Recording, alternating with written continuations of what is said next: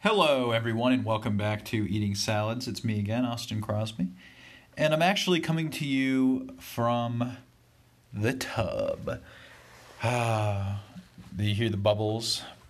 Them bubbling and and rubbing? No, today's been one of those days yet again where we did a little bit of demo downstairs, and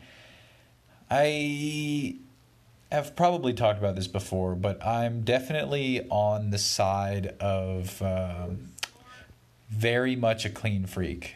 And when I wake up, I like to have a shower. Let's put it that way. And if I don't have a shower, I feel weird, I feel groggy. But sometimes I know that what I've got to do that day is get dirty. So I don't shower before I go get dirty. But then sometimes not getting dirty snowballs, or getting dirty rather, snowballs into getting, I don't know, very dirty, particularly sweaty and grimy. And it is what it is. I mowed the lawn today, I demoed. Fortunately, in the bathroom, I found that like the wall of the shower that we went to investigate, everything turned out how we wanted it to, is basically what I'm getting at. It's good. We pulled it off, and there was another wall behind it, so they like did drywall and then built a wall over the drywall and then waterproofed that. So we can make a ledge by deleting that front wall, which it's so funny that anyone would ever do that. I mean, I kind of see why they didn't want to like put another corner on this shower or whatever and do a little ledge, but it obviously takes like several cubic feet of space out of the shower. And that's a luxury. So I don't know why you'd get rid of that. Now, the mowing, that wasn't as big of a part of today. We also went on some little errands, grocery shopping and stuff. But I mowed like a pathway from on each side of our house, we have a gate to the backyard through the fence. I mowed a big circle basically from one around our garden that touches the house and then to the other gate with the width of like 3 lawnmowers. So you have plenty of room, like a sidewalk's width, to walk all the way around the garden. The grass doesn't grow up and over the garden.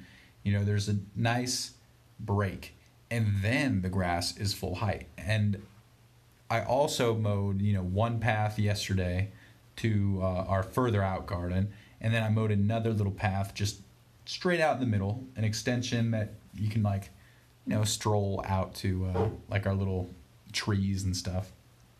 And I also hooked up the hose and like soaked the one tree, dude, just soaked it with water. And that's what I think you were supposed to do. The roots are deep down, and under normal dry conditions and like slight rainy conditions, the water just never seeps in enough to adequately feed our plum tree. So what you're supposed to do, I suppose, is just like flood it to the point that it's like a slosh. I mean, really, really get it moppy wet, where when you do that thing where you whip around the water from the hose, every time it hits, it just has to go like here, like this, like that. I don't know if you could hear that. It's me splashing in the bath. Splish splash. After all that being said, our neighbors also gave me a tour of their house. Or not like a whole tour. I just went inside and looked at it because, they moved in a couple weeks ago, and they've started doing a whole bunch of work, and they were telling us about it. And I saw him and told him about a little bit of things I was doing today. And he was like, why don't you come in and take a look? And sure enough, man, they've got like all the same stuff going on. They've got the same posts and beams that we sanded. They have those. They've got the same trim, the same windows, like carpet that's identical practically. The same old hand railings. And they're doing a lot of the same stuff we are. They're doing they just put in air conditioning. They're also doing the stairs. They're knocking down little dividing walls, strange things like that. So, hey, we'll see how it goes. You know what I mean? I wish them luck. I think that they're a little bit optimistic about their timeline. They want to be like done with a lot of stuff before their furniture arrives, but I think they're also not doing stuff nearly to the extent that we are. When I was talking to the wife, the husband was like, okay, stop thinking you're going to get more stuff done because we just paid way too much for this house. Can't do everything to it. You know, that kind of mentality. And it's fair enough. But like, yeah, they were also telling me how crazy it was to bid on and buy a home, and how they actually had a tour of the house before it was officially on the market. And then they just knew immediately, like, okay, as soon as it lists, let's just go way over asking. And there were 27 other offers on the house, which is madness. Really, truly madness. There's something in the water this last couple of years, but anyway, Bitcoin went way down. As always, it's a great opportunity to buy. It's like an almost unbelievable opportunity. And it's just funny how like everyone's, oh, it's going to crash. Oh, it's going all the way.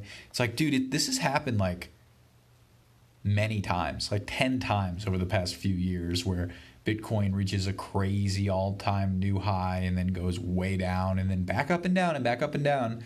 And yeah, this high is higher than any ever, but then it drops down and it's still like, I mean, at one point today it was at 30,000, and like a week ago it was at like 60 something thousand. So that it's come down like 50% from that peak. And then it bounced hard back up from 30,000 to like 40, or they're like 38. But one thing I read was a guy wrote on 4chan this like whole, I don't know what you'd call it, confession of how they work for some place that's like a big Bitcoin whale holding, and they were gonna like, them and other people were going to intentionally sell theirs to like trigger a sell-off only to 30,000, and then once it hit 30,000 they were going to buy a whole bunch more. And seems like that's exactly what happened. They even said the time of day they were going to do it. So hey, we'll see. But again, like, this is an amazing opportunity to buy Bitcoin, and it sucks if you were just buying a lot like recently for much more money, but it's almost like now you're kind of obligated to buy twice as much because it's gone down. You need to get your, you know what I mean? You need to make your old buying look pathetic. And I went ahead and bought I bought some Bitcoin yesterday and then it went way down the next day. So I don't necessarily want to buy more now because I'm like running out of cash to do that with, but we'll see where it goes. And I was buying a lot more of like Ethereum and Litecoin and altcoins that like don't have as many criticisms levied against them, or at least aren't beholden to the same power consumption criticisms. So yeah, Litecoin's at like, it went down to like $200 and it was at 400 recently. So, but it's not held back by Bitcoin's power consumption, which a lot of people would cite as one of the reasons that it just dropped. But then there's also China.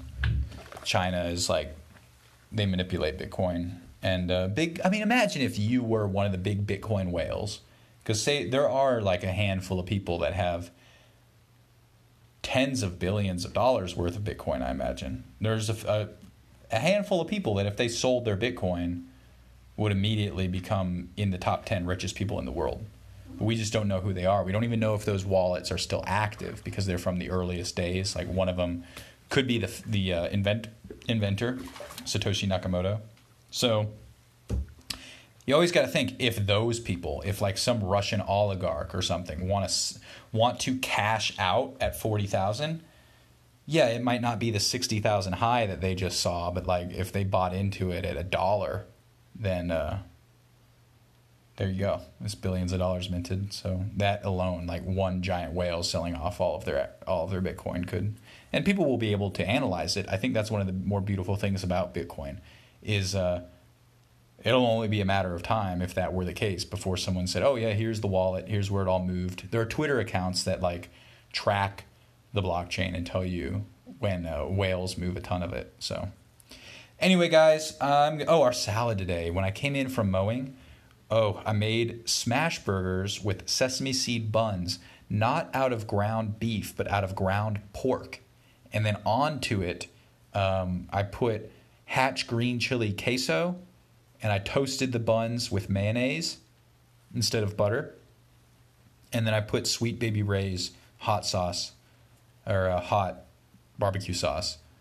And alongside that, we had 2 salads, a macaroni salad and an arugula salad with tomato and red pepper. Casey says that the burger was the best thing I ever cooked. I don't know. I don't think so. It's very simple. So you could say the same. It's just, it's too subjective, but I thought it was really good. So anyway, guys, stay healthy, get enough sleep. I'm going to continue on with my little bubble bath, and then I'll get back to you later. So come again tomorrow.